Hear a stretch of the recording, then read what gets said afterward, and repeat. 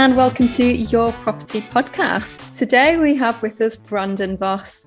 So Brandon is the president of Black Swan Group, and you might recognise his surname from the author Chris Voss, who wrote the negotiation bestseller Never Split the Difference.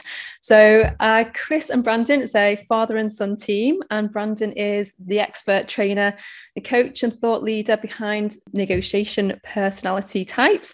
And in addition to leading corporate training within the business, Brandon manages all the behind the scenes as well. So it's an absolute pleasure to have you on today. Thank you for joining us, Brandon. Yeah, Michelle, I'm happy to be here with you today. Thanks for having me on. So part of the reason why I wanted to get yourself on to our show today is because a lot of what we do in property investing is around negotiation.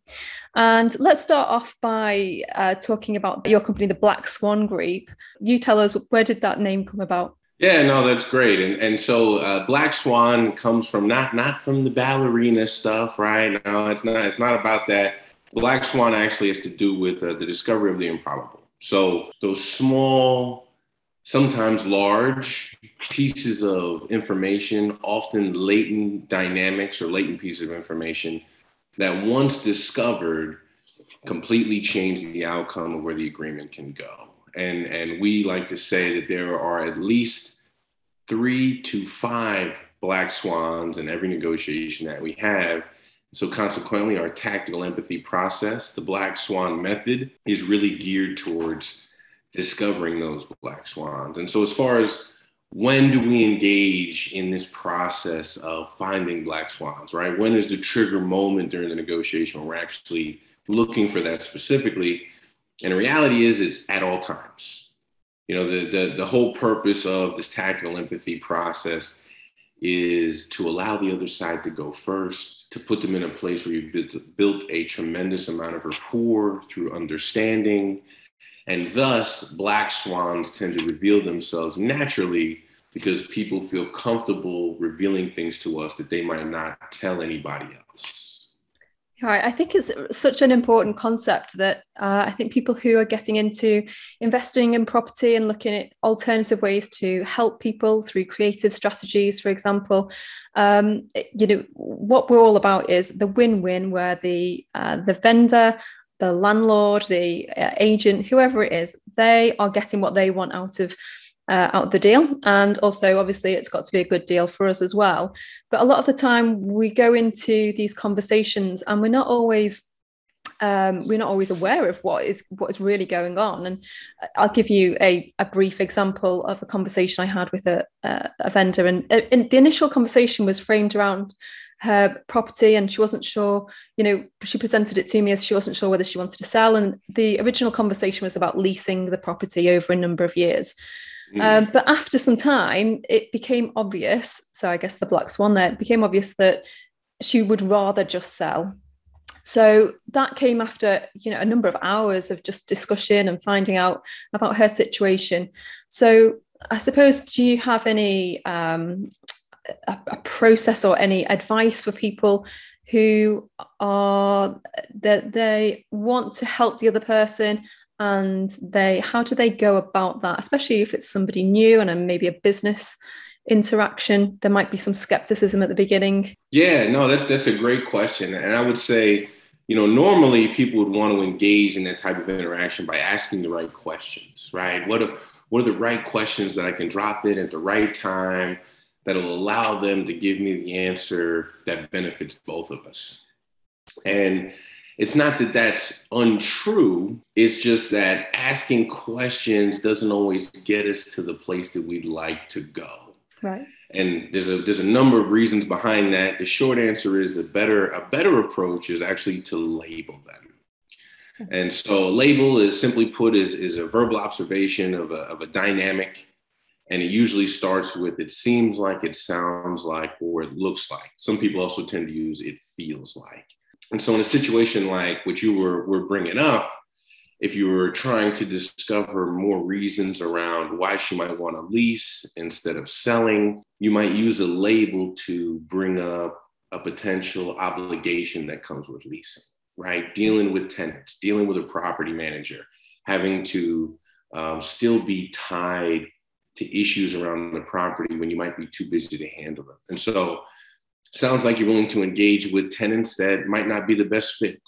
All right. Ooh, man, well, maybe not. Maybe I don't want to deal with the whole tenant-landlord relationship. And so you start to inject certain aspects of the conversation in a very delicate manner that allows them to think about it without feeling cornered at the same time. Right. I think that's such an important distinction there that you've made, because a lot of my understanding of the negotiation had previously been around those questions.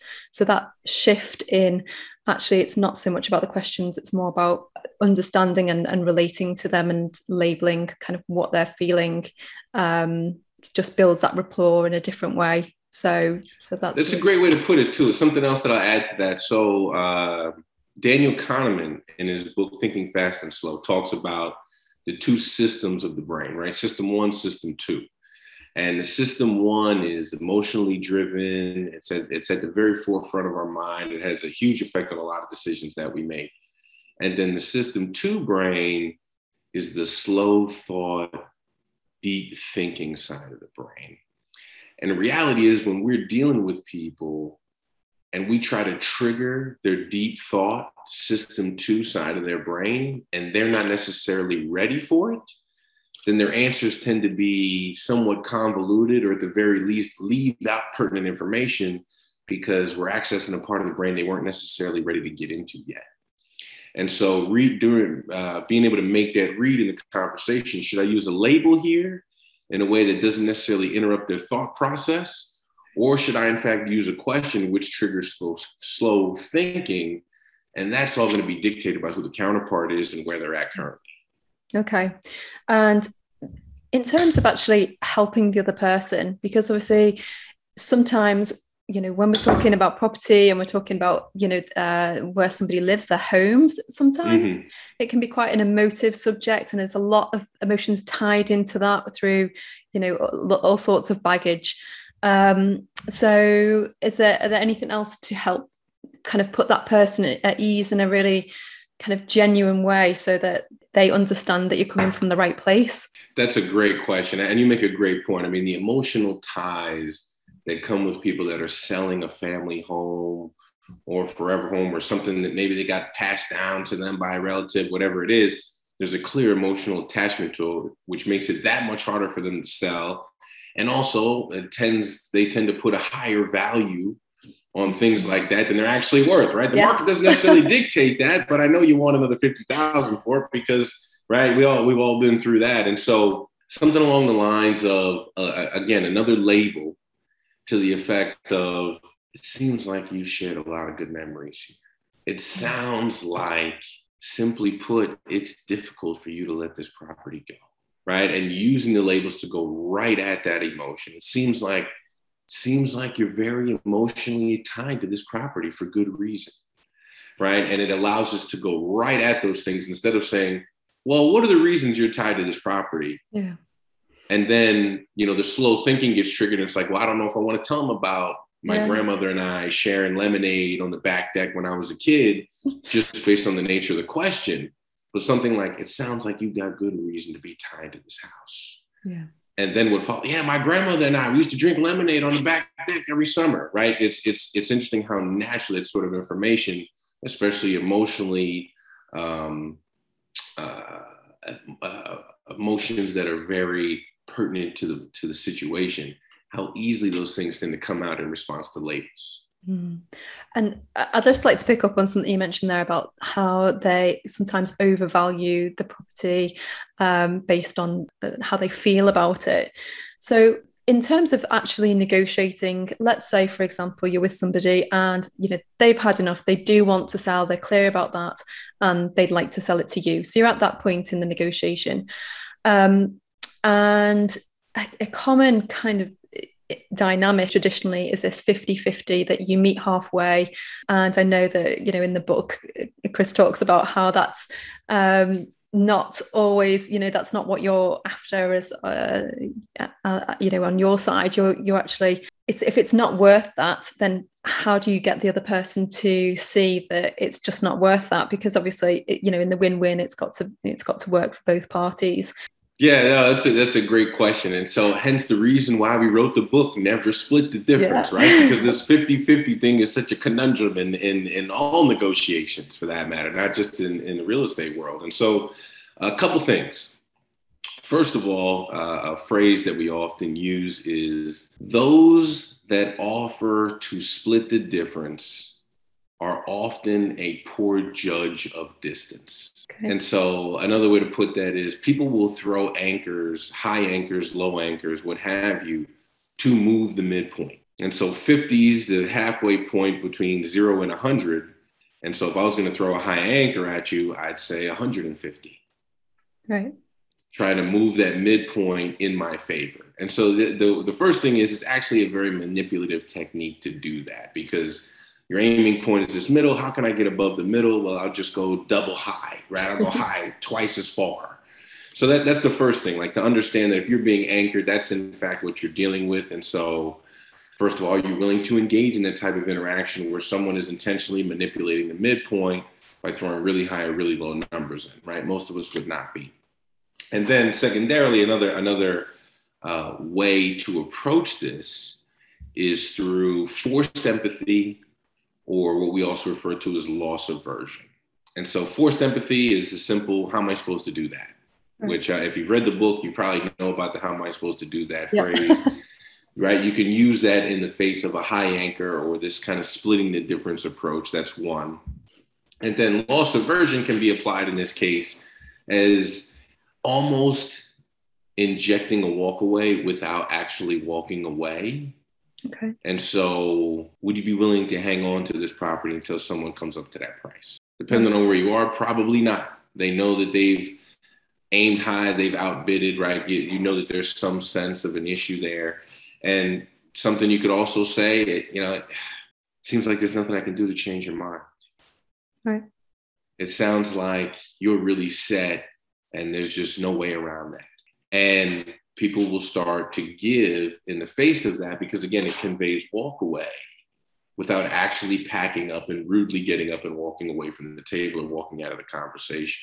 Right. And it starts, right? The emotions start to kick in. Oh, I might lose this deal, right? Michelle said, it sounds like I'm willing to hang on to this property, but I'm not willing to hang on to this property. I want to sell it to her today. And so I'm going to come down off my number just because she said it sounds like I'm willing to hang on to this and I'm not. And so those are a couple different ways to manage it in the moment, as it were. Okay. Well, a lot of what we do as property investors is, waiting, I suppose, patiently for people who are in a position where perhaps the speed and the certainty of the sale is more important than the price. So we're offering something that's an alternative that actually they want more than the price. So, and they're not always ready for that at the initial conversation, when you first meet them. So in terms of actually, they say, do you know what, like, I'm not ready. This is, I don't want to kind of go to that, that price point. How do you leave the conversation open in a really positive way so that you haven't kind of offended them? How do you walk away from that deal, but still leaving that opportunity open? Great question. So first thing is I want to explore that a little bit and something to the effect of, sounds like you got a reason for saying that. That is a common label that we use. And the reality is it can be used in the face of anything you get from a counterpart. No matter what they say, I'm not ready yet, or I'm still thinking about it, or I'm worried about more things other than price, speed, delivery, what kind of commissions people are getting. You could easily just, sounds like you got a reason for saying that. And they will tell you, which is great. And so you continue to inform yourself in the moment. But getting back to how do we end positively, leaving the door open, the first step is just going to be to simply summarize. If we can get them to a that's right before we're walking out the door or right before we're concluding our conversation, that actually is an indicator that they feel bonded to us. And if that's right, is the closer I can compare it to is you're watching TV and the person you support politically is on TV and they're laying out their plan and their plan resonates with you and you want to stand up and you want to go, that's right. Right. They're gonna defend me. They're gonna look after my rights. They're gonna go and they're They're going to represent who I am as a person. That's right.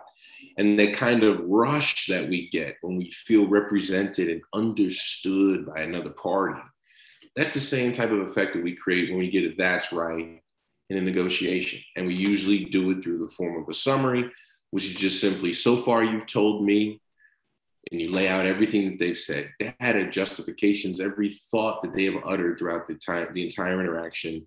And then you tie it back to emotion with, and as a result, you feel. So far, you've told me this is important to you, this is important to you, this is important to you. And as a result, you feel like you want to wait, see how the market develops, and you're anxious, but you're willing to sit back and see what happens. That's right. They're going to remember having that conversation with a person like you. And when their mind does change, you're going to be at the top of their list of people to call first. Great. Well, I'm going to segue onto a different question now. And it's around when, property deals, as much as we can plan and we've got everything in place and, we've got our numbers and everything, things happen, global pandemics, whatever, and things don't always go to plan. Things sometimes go wrong. So when you're speaking to perhaps an investor or a vendor and their expectations are not going to be met, any tips on having those difficult conversations in a way that you can communicate that you're doing everything that you can, but also they're not going to be getting what they were expecting? Mm-hmm. So there's a skill that we call the accusations audit. And the accusations audit was specifically designed as a technique for delivering bad news or having to drop items into a conversation that may not be received well.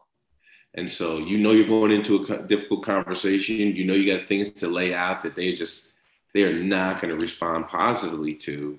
And so an accusations audit is what you want to start with. And something along the lines of, you are not going to like what I have to say. There are things that we're going to go through today that are only going to leave you disappointed.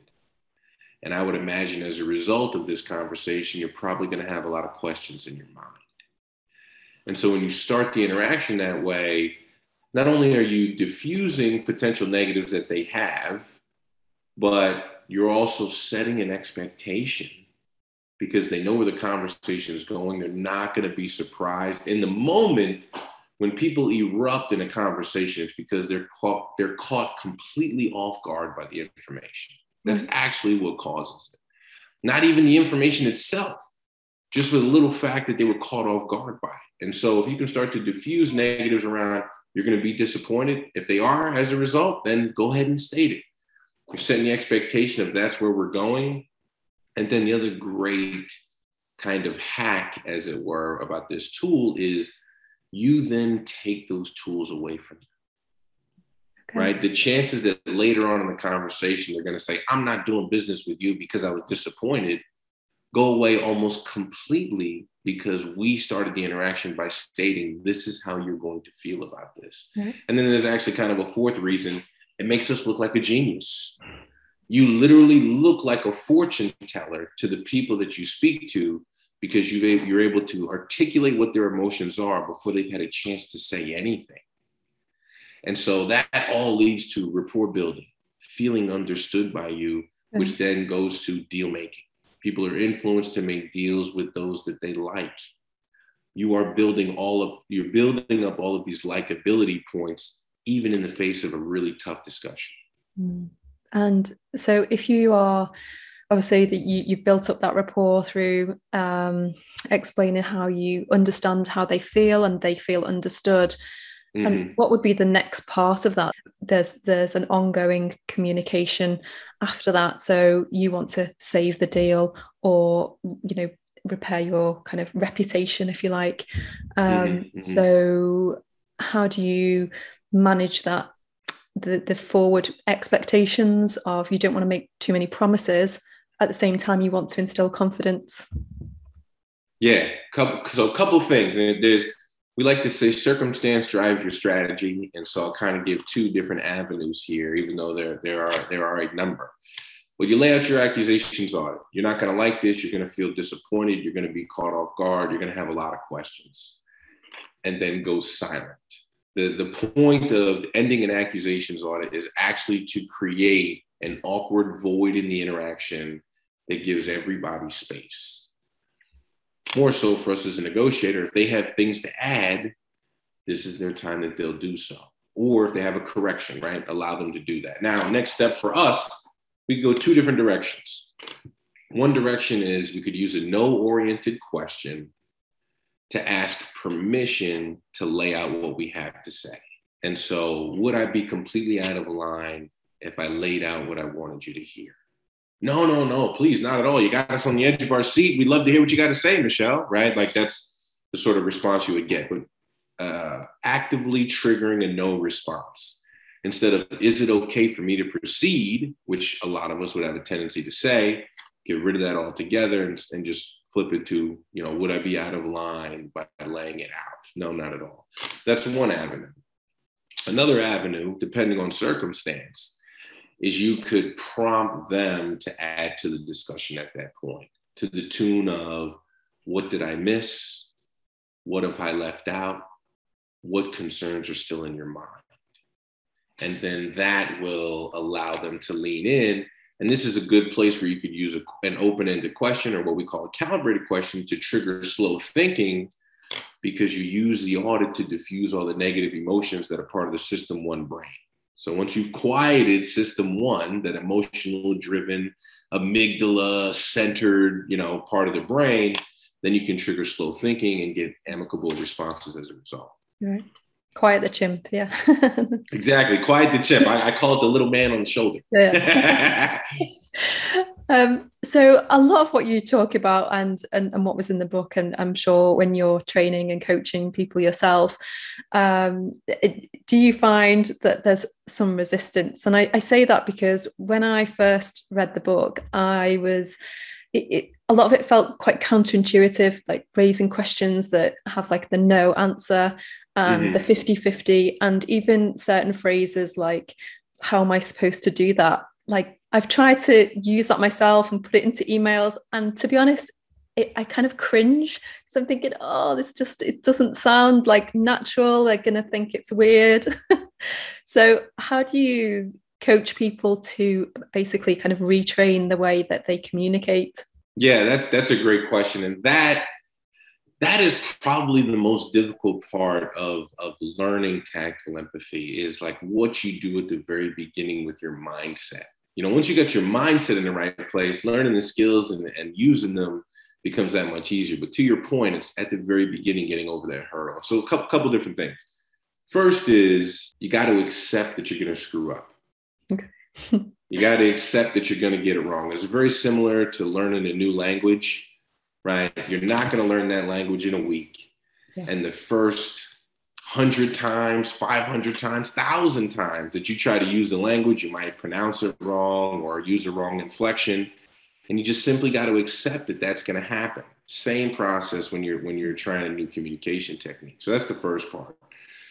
Second part of that is staying curious. And that kind of works twofold. Number one, it's hard for us as human beings, it's the way all humans work across the planet, to be genuinely curious and completely angry at the same time. Okay. And so a great way to mitigate our own anger or frustration internally is if we just focus on being very curious about what they're thinking. And then the other part that's great about curiosity is you will come off as genuinely curious if that is what your mental intention is. Mm-hmm. And the other person will feel that. Just like they feel when we're trying to get them to say yes, yeah. People will feel when you're genuinely curious, and that will encourage them to give you more. Just like energy in an environment, right? The vibe that you're putting out. If your genuine vibe is, I really want to know more why this house is so important to you. And why it's such a struggle for you to let go of this, right? Not necessarily using those words, but that's what you're exuding with your approach to them. And people will open up as a result. And so those are the two main things. I mean, another part of this is being willing to experiment. Mm-hmm. Some of it is just like, again, along the lines, you're not always going to get it right. However, every time that you do a misstep or you accidentally do get it right. You're taking very conscious notes of what sort of reactions people are giving you. Mm. And then those repetitions and those cycles, those consistencies will reveal themselves in future conversations, and you'll know what to do. Because, when I first tried this was the same look I got, and I know I need to follow up with an accusations order. I need to summarize at this moment. Your brain will automatically pick up those triggers and make you a better and better communicator the more cycles you get in. Oh. There are some fantastic tips. And I suppose, are there anything else that is there anything that surprises you when you're doing your coaching and your training about people who are coming to this for the first time? Anything you think? There is. Yeah, there is a couple. The first one is, it's always a telltale sign when we're working with a new client, is if their approach is, just tell me how to get them to listen to what I have to say. Right? If we start with a coaching client and that's their approach, just tell me how to get them to understand me, then it gives us a good indicator of where we need to start with them on the journey. And it really comes from the mental aspect. Right. And if your approach is, how do I get them to listen to me? Then you're already in the wrong mindset. That's the mindset that we would trip up on, because we're still self-focused. Because it's all about, how do I get my point across? How do I get them to understand where I'm coming from? And the nature of tactical empathy and empathy in general is that you allow the other person to go first. Mm. I hate to refer to it as like a common courtesy, but very much like when you're going through a doorway and you're being courteous, and it's like, let me allow you to go first, as opposed to shoving past someone and slipping through the door before they get a chance. Yeah. And that's really the difference in the mindsets. And the mindset we want is, I will allow you to go first. And once you have the cycles and the repetitions in, you realize that the net gain in allowing him to go first takes you a lot further in the short and the long term, because it's like, you're allowing me to express my opinions and my thoughts in a very deep manner. Most people I deal with don't allow that, because they're too busy shoving their own data down my throat, and it's a breath of fresh air to deal with you. Yeah. So we instantly start to trigger more and more in-depth thinking and collaboration as a result of that just simple process up front. I'm going to allow you to go first. And then kind of another thing is this idea of listening. Mm. We all think that listening is a good thing, and it is. I'm not contending that it's a bad thing. The reality of it is, it's not the finish line. And I think that's where we get caught up, because it's like, okay, I've listened. You got done talking. I listened because my mouth was shut and my ears were open. Now I can speak. And that's technically not the sequence. After we listen, we need to be able to indicate to them that we fully understand. And that's the next step. And we tend to skip over that, because we listen, we say, I understand. And then we go into what we have to say, as opposed to listening, doing a full summary. Mm. Right? So far, you've told me that one of the reasons this house is so important to you is because you and your grandmother drank iced tea on the back deck every summer. And, you had your first dog in this house, right? Whatever those things are. And as a result, you feel like you're losing that by selling this home. And that's something that's really hard for you to deal with. As opposed to, they lay all that out for you and you just go, I understand. I love my grandmother too. Now let me tell you why the market doesn't bear the price that you want. Yeah. Right. And we want to do the former as opposed to the latter. Yeah, I think that's so important there, that like that phrase used about sequencing, because I think most people would go from the listening to straight to trying to fix the problem, or just share whatever they're up to. So I think that's really important, making sure that you've got that empathy in there straight after the listening part, kind of extending that to then be able to go on to helping them and offering solutions. But that is like much later down the line, and a lot of people, I guess, just start with the solutions, so they don't even do the listening, right? Yeah. There's a guy on our team by the name of Troy Smith, one of our other expert coaches.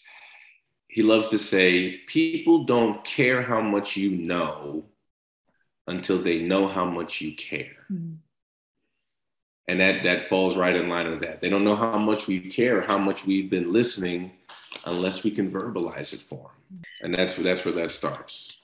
Well, there's been so many really useful tips today, and it's been an absolute pleasure. It's like a good place to wrap up, I think. So, just before we do that, can you tell us a bit more about where people can find out more about yourself and what you're up to at the Black Swan Group? Sure, Social media. sure. So, great place to look is obviously going to be on our website, which is Black Swan Ltd, like limited.com.